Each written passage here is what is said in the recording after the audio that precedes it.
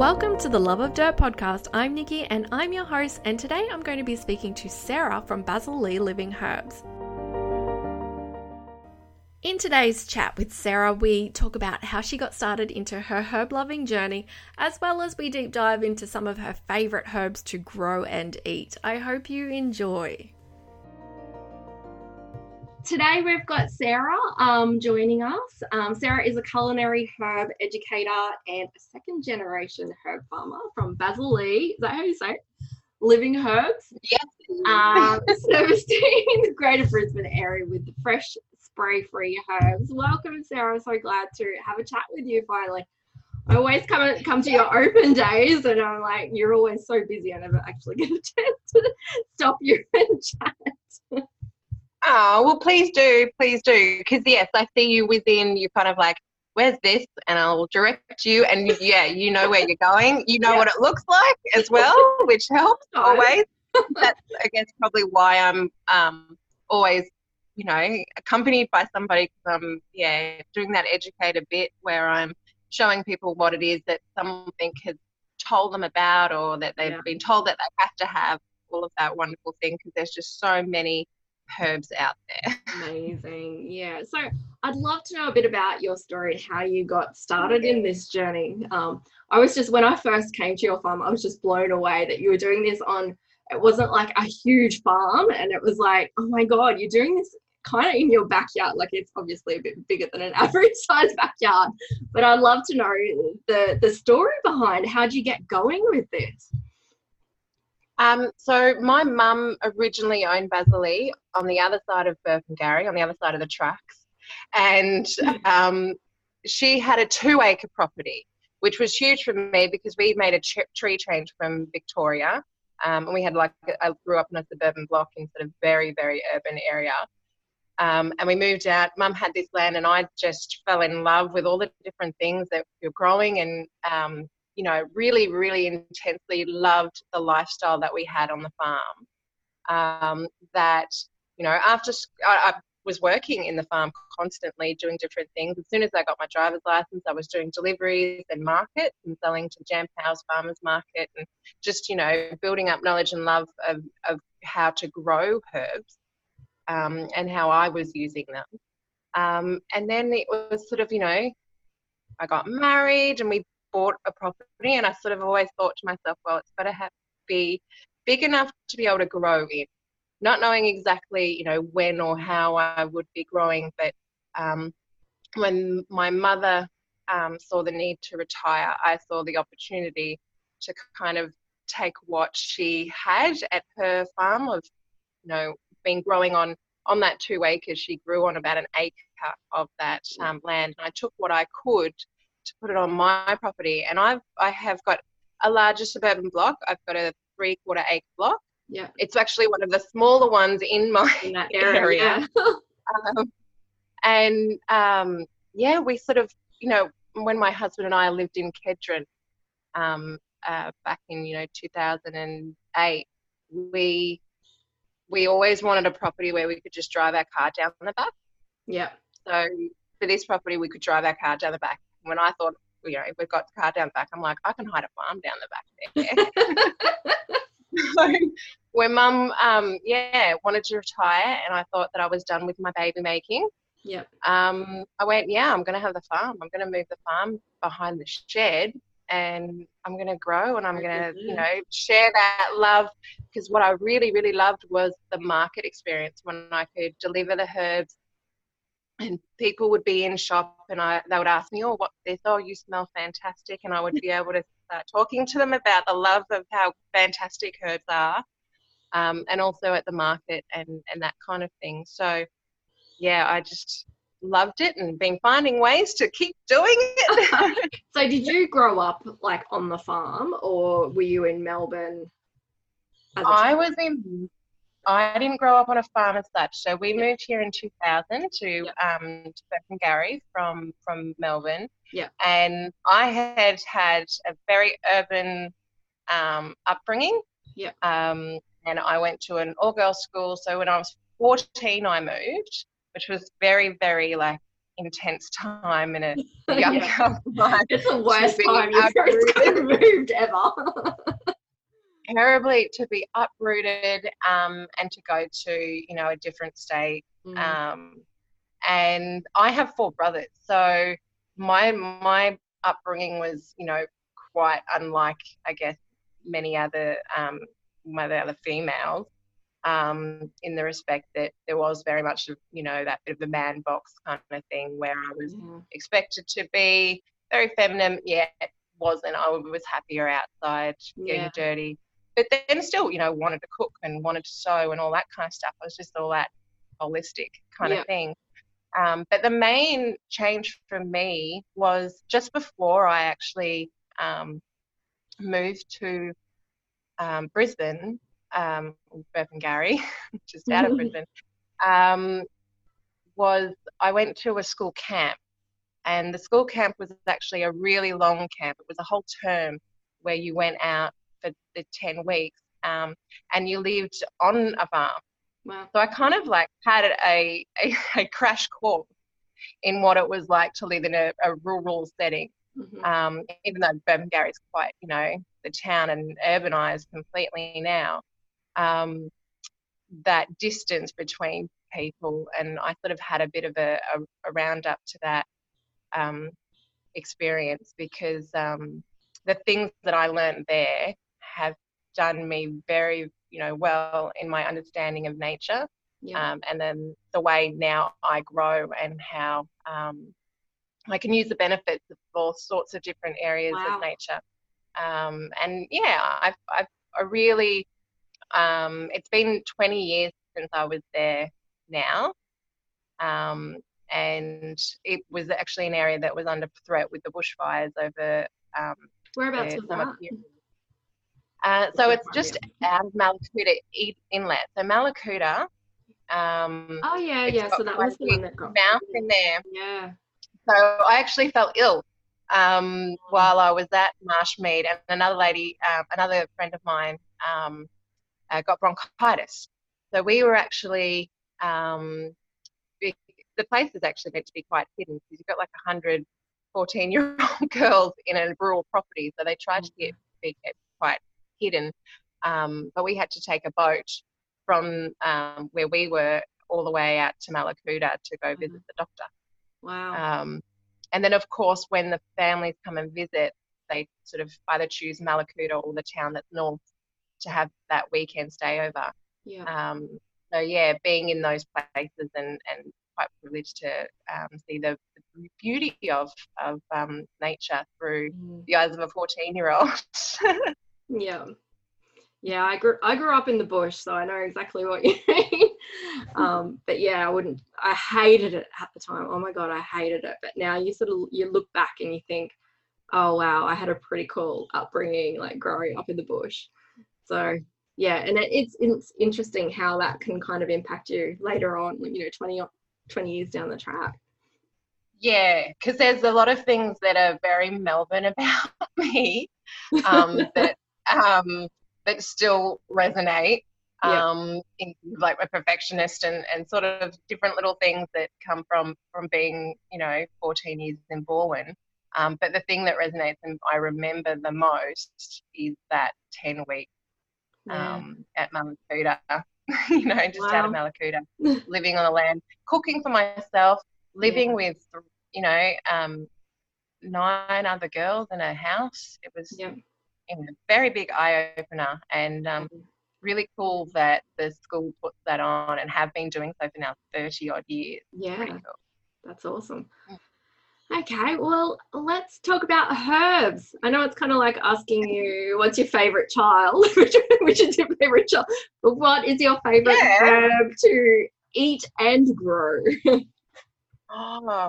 You can tell me a few. Yeah, it might seem a little boring to some, but the most rewarding and plant that I've used the most is actually chives. And garlic chives in particular. Yeah, it surprises some. Because chives is just so easy to use. Yeah. And it grows so well. I'll have instances where because they're bunching, and if you plant sort of one, or if one gets self-planted somewhere in the garden and you come along and then it just turns into that little bunch, and it's that little bunch of joy, and go, oh, I can use that. It keeps quite well, and looks really attractive, dare I say it, in a shot glass kept on your kitchen windowsill for when you need. Yeah. Because it keeps quite fresh there. You can cut it off in its stems and just use it whenever you need. But in butters, in cheese, we have a lot of cheesy kind of stuff in our household.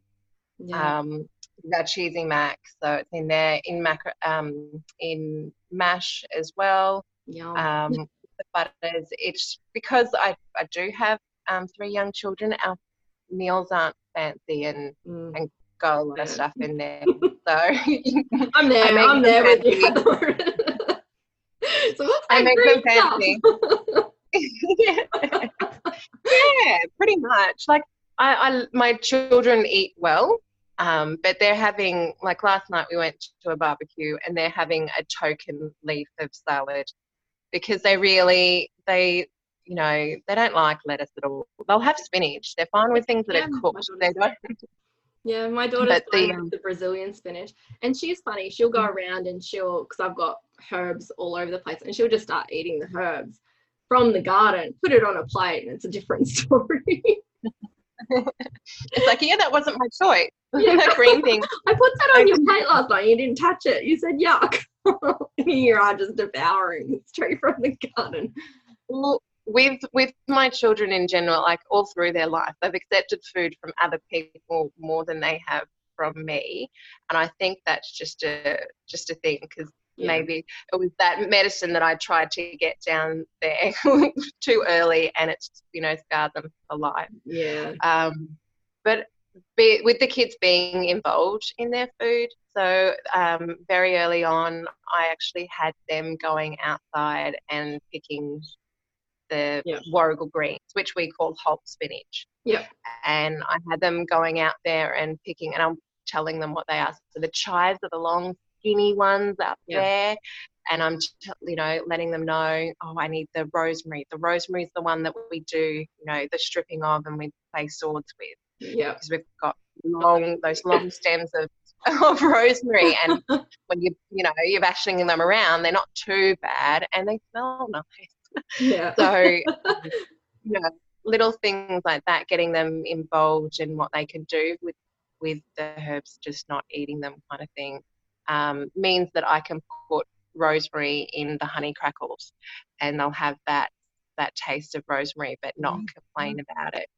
The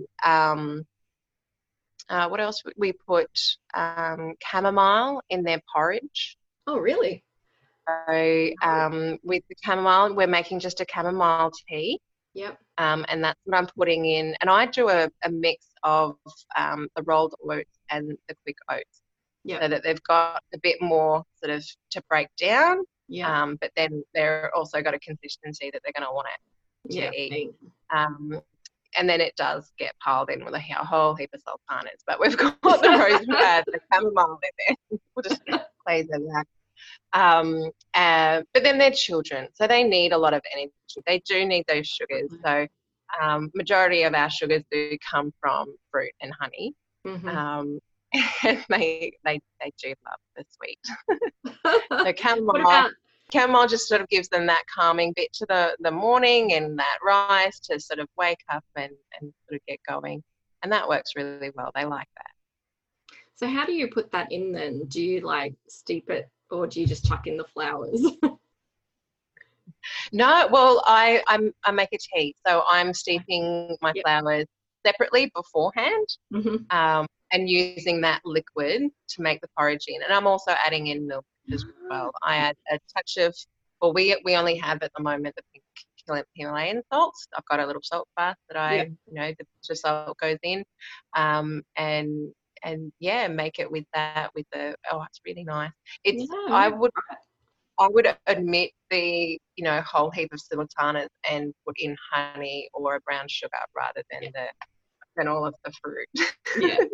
No, fair enough.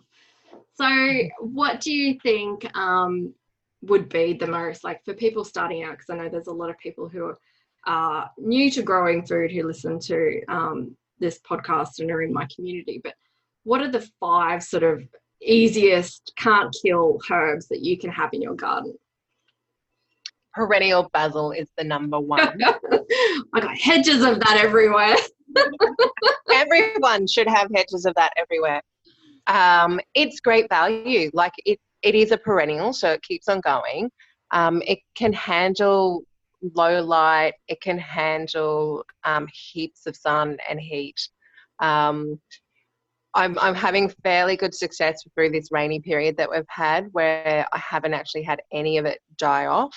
Yeah. In fact, it's just grown really quickly and thinly because it's sort of grown in the hot, wet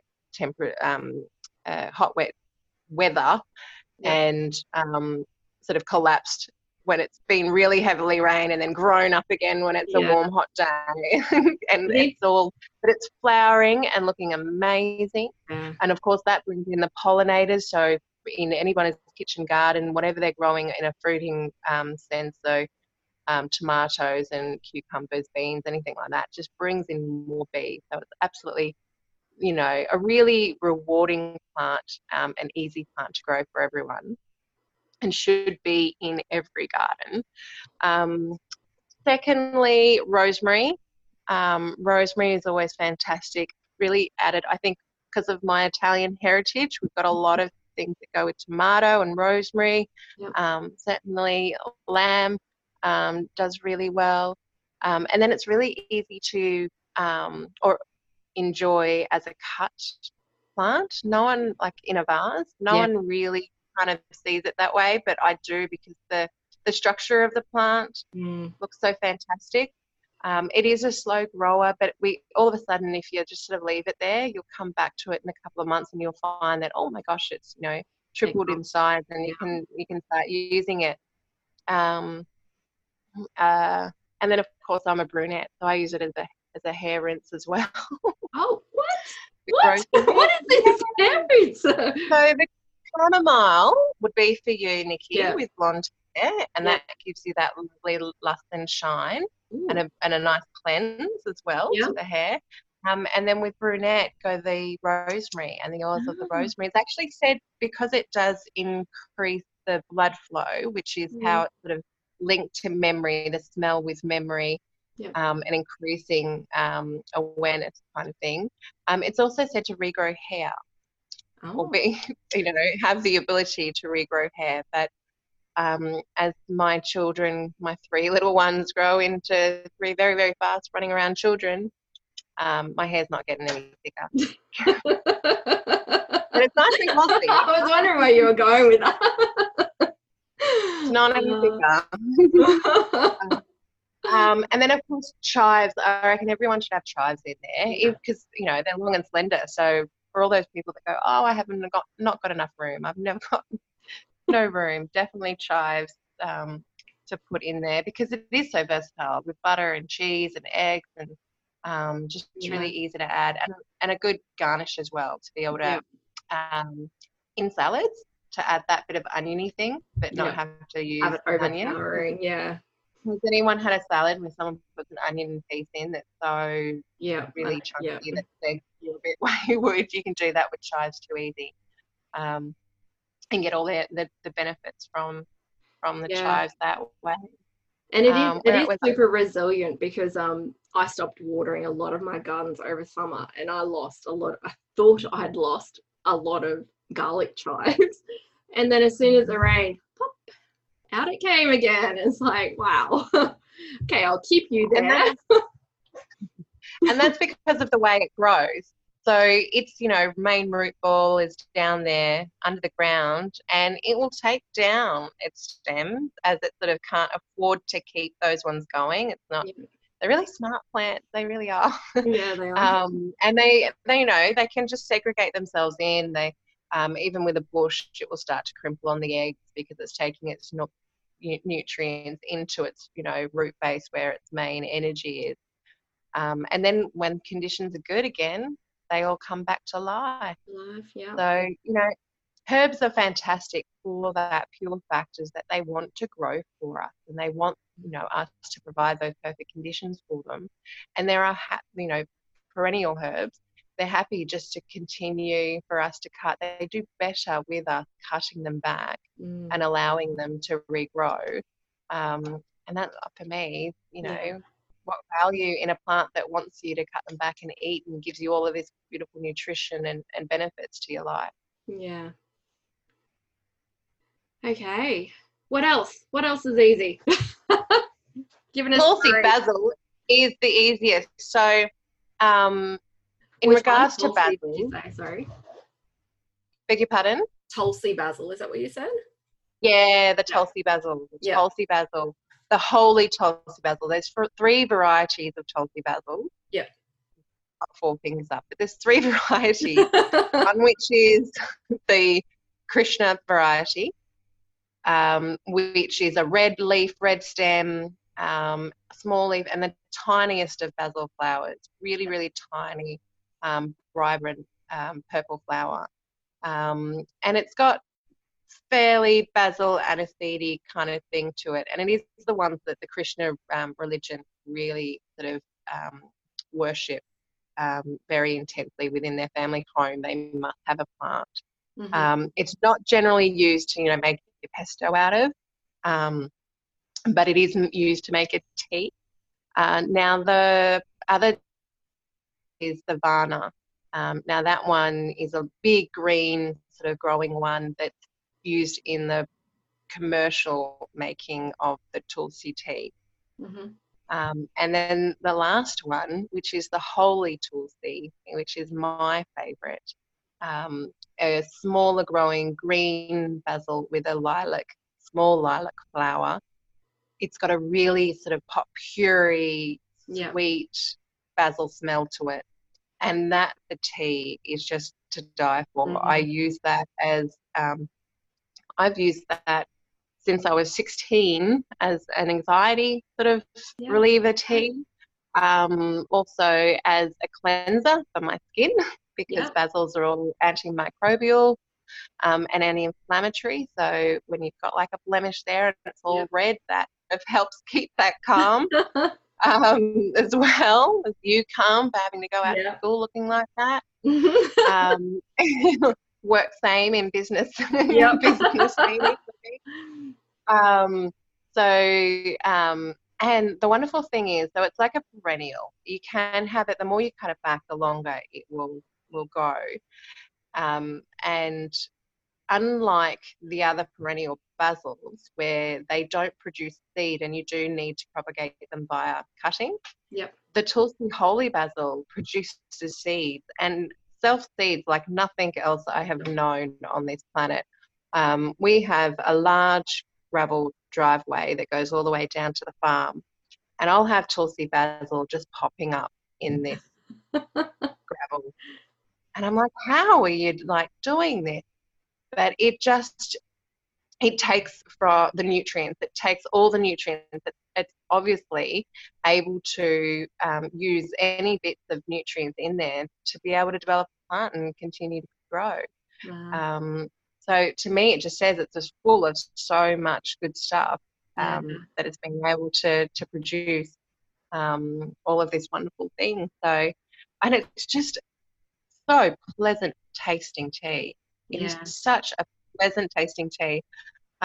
Certainly I'm a tea drinker over a coffee drinker, but there are some really wacky teas out there that people produce commercially that just taste terrible. And I just I don't know anybody else. Yeah, I bought a lemongrass one from it might have been, no, I won't name the name of the company, but it was a big commercial brand, and I had some and I'm like, oh, what is this? Like, this doesn't taste like lemongrass. And I looked on the packet then. I should have looked on it before I bought it. And it had flavors. I'm like, why do you need to add flavors on top of the lemongrass? Like, I don't understand. Like, what are you doing to me? And it was just like in your throat. It's like, I wonder if people actually think that this is how it's supposed to taste now. Because it was just so overprocessed. It didn't need it. We've got a severe over processing need, and I think it is drawn, you know, by the need to have it lasting for longer. You know, that shelf life. If we can have that last for longer, then we'll be able to make our money back from producing it. I see that a lot in the way people come to me for medicine, like for plants, when they've got a box that's got, you know, a whole heap of processed plants in there, giving them, you know, a therapeutic promise. And they want to go and buy the plants for those.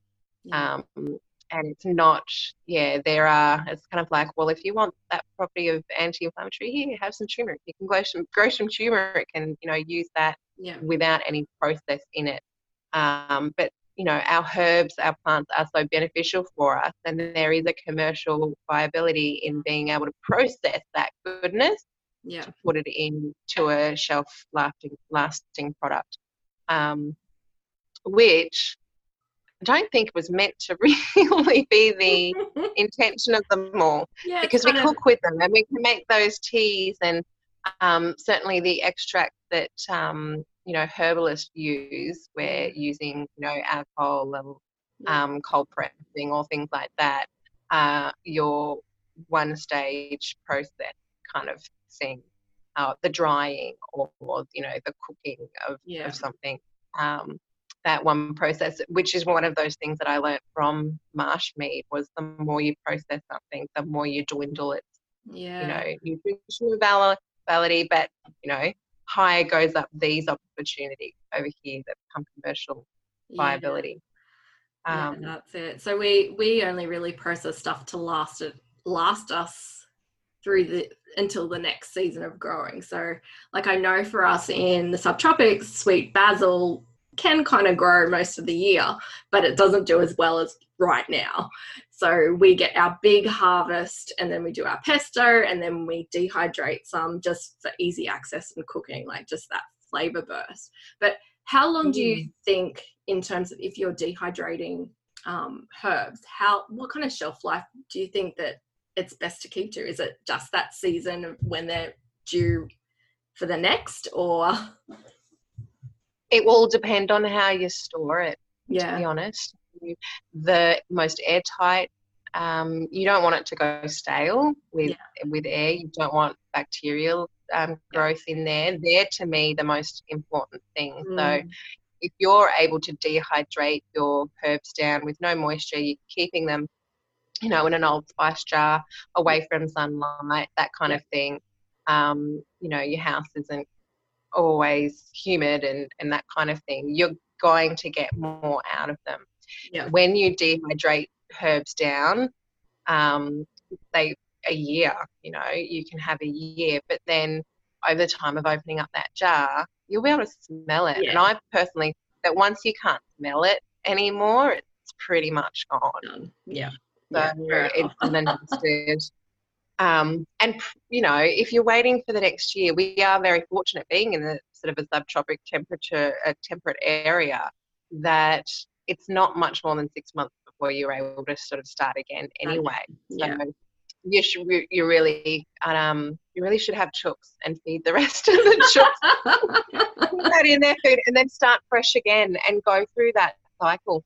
You mentioned about basil, and you can have basil going through all year, and certainly that is what we want, in the fact that I get so many people really happy, you know, I've had basil going all year round, particularly when I'm, you know, trying to explain an annual plant being one season, not 1 year, and they're like, oh, I've had it all 1 year round, I've kept it going. And I go, well, that's fantastic. That's really good.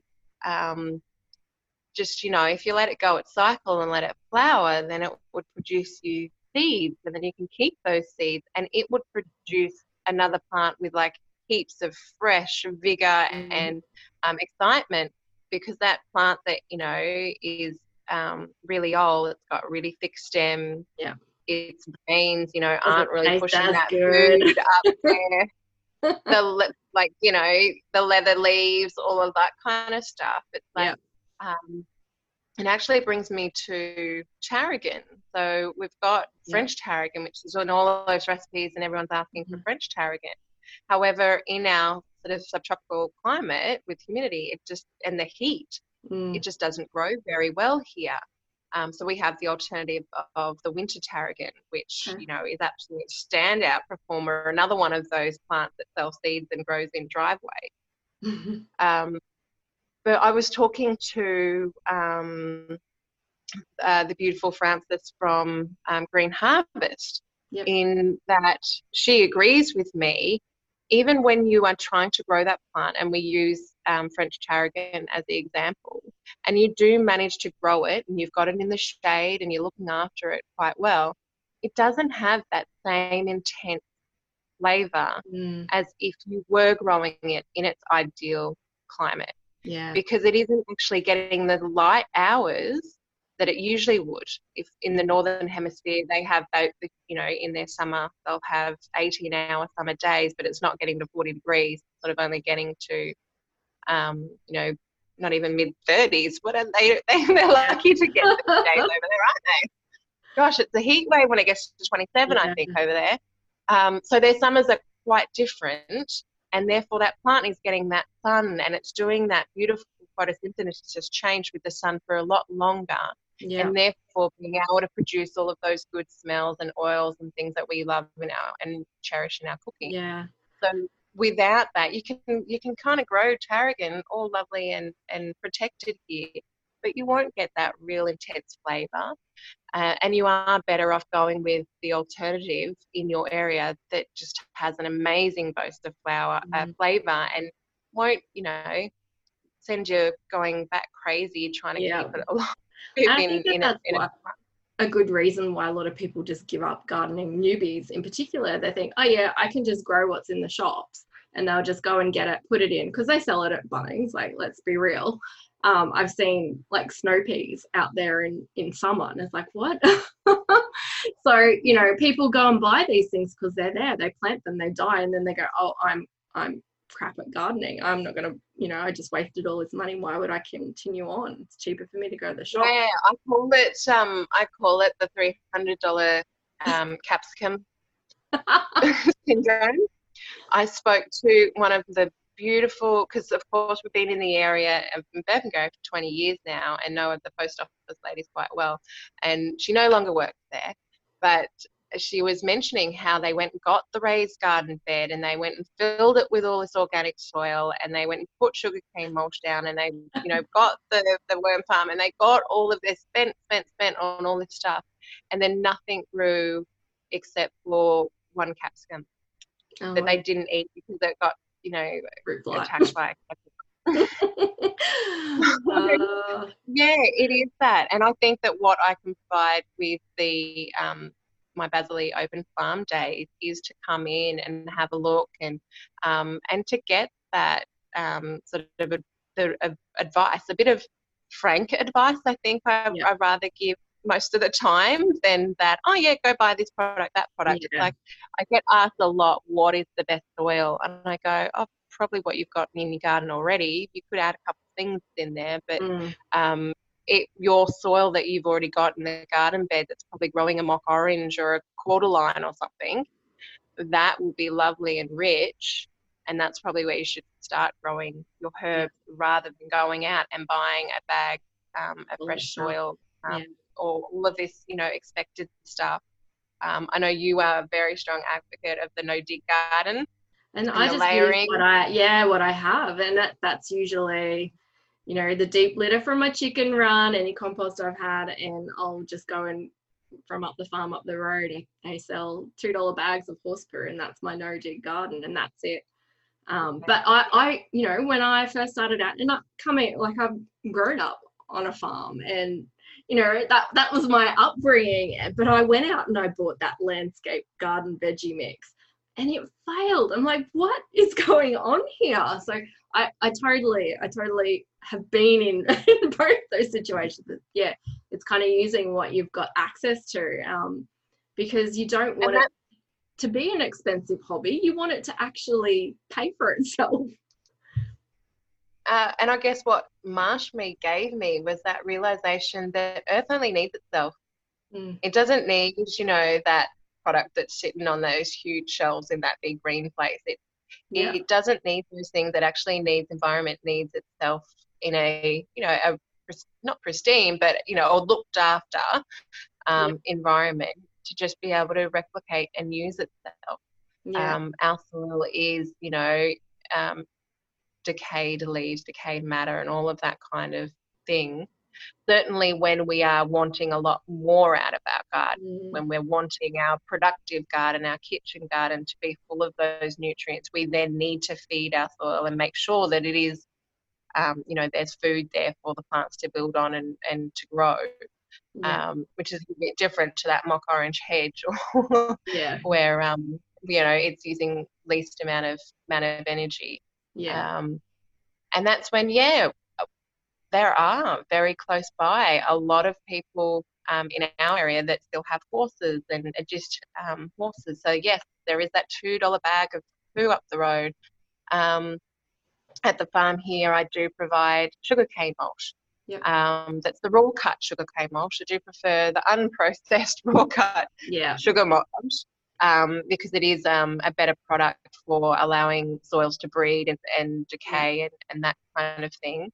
They are available, all of those sort of raw materials, even if you're collecting your own eggs, collecting your own green waste within and there are so many different ways you can compost, whether that be composting, neatly or fairly messily. You can.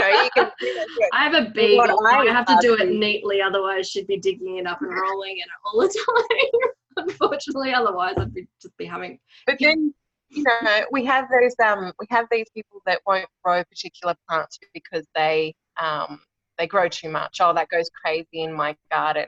And I'm like, that's the cheapest mulch. I know. I'd let mint go crazy in my garden. Everyone's like, you go into garden groups and they're like, don't let that out, it will spread. I'm like, but that's what you want. You want that living.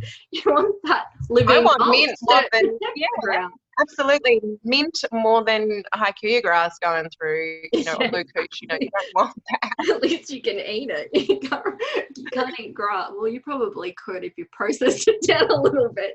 If we get desperate, and it's almost getting to that point, isn't it? A little bit. Oh gosh, a desperate point at the moment. Well, anyway, I think I've taken up enough of your time this morning. So thank you so much. If you want to find Sarah has an open day in Burpengary. Got a farm that you can go and visit once a month, and you also stock in a fair few stores around Brisbane. Yeah, they can see those stores on the website. Yep. So the website's basilleelivingherbs.com. Go check her out. Go say hello on Facebook and Instagram. You're on Instagram a fair bit. So thank you so much for having a chat. Welcome. And I'll probably be down there on Saturday. I hope you enjoyed that chat with Sarah today. If you're a dirt lover, you can watch that full interview in the membership portal. We also dig into a little bit more on what herbs you can have from a food production companion point of view. So until next time, I will speak to you later.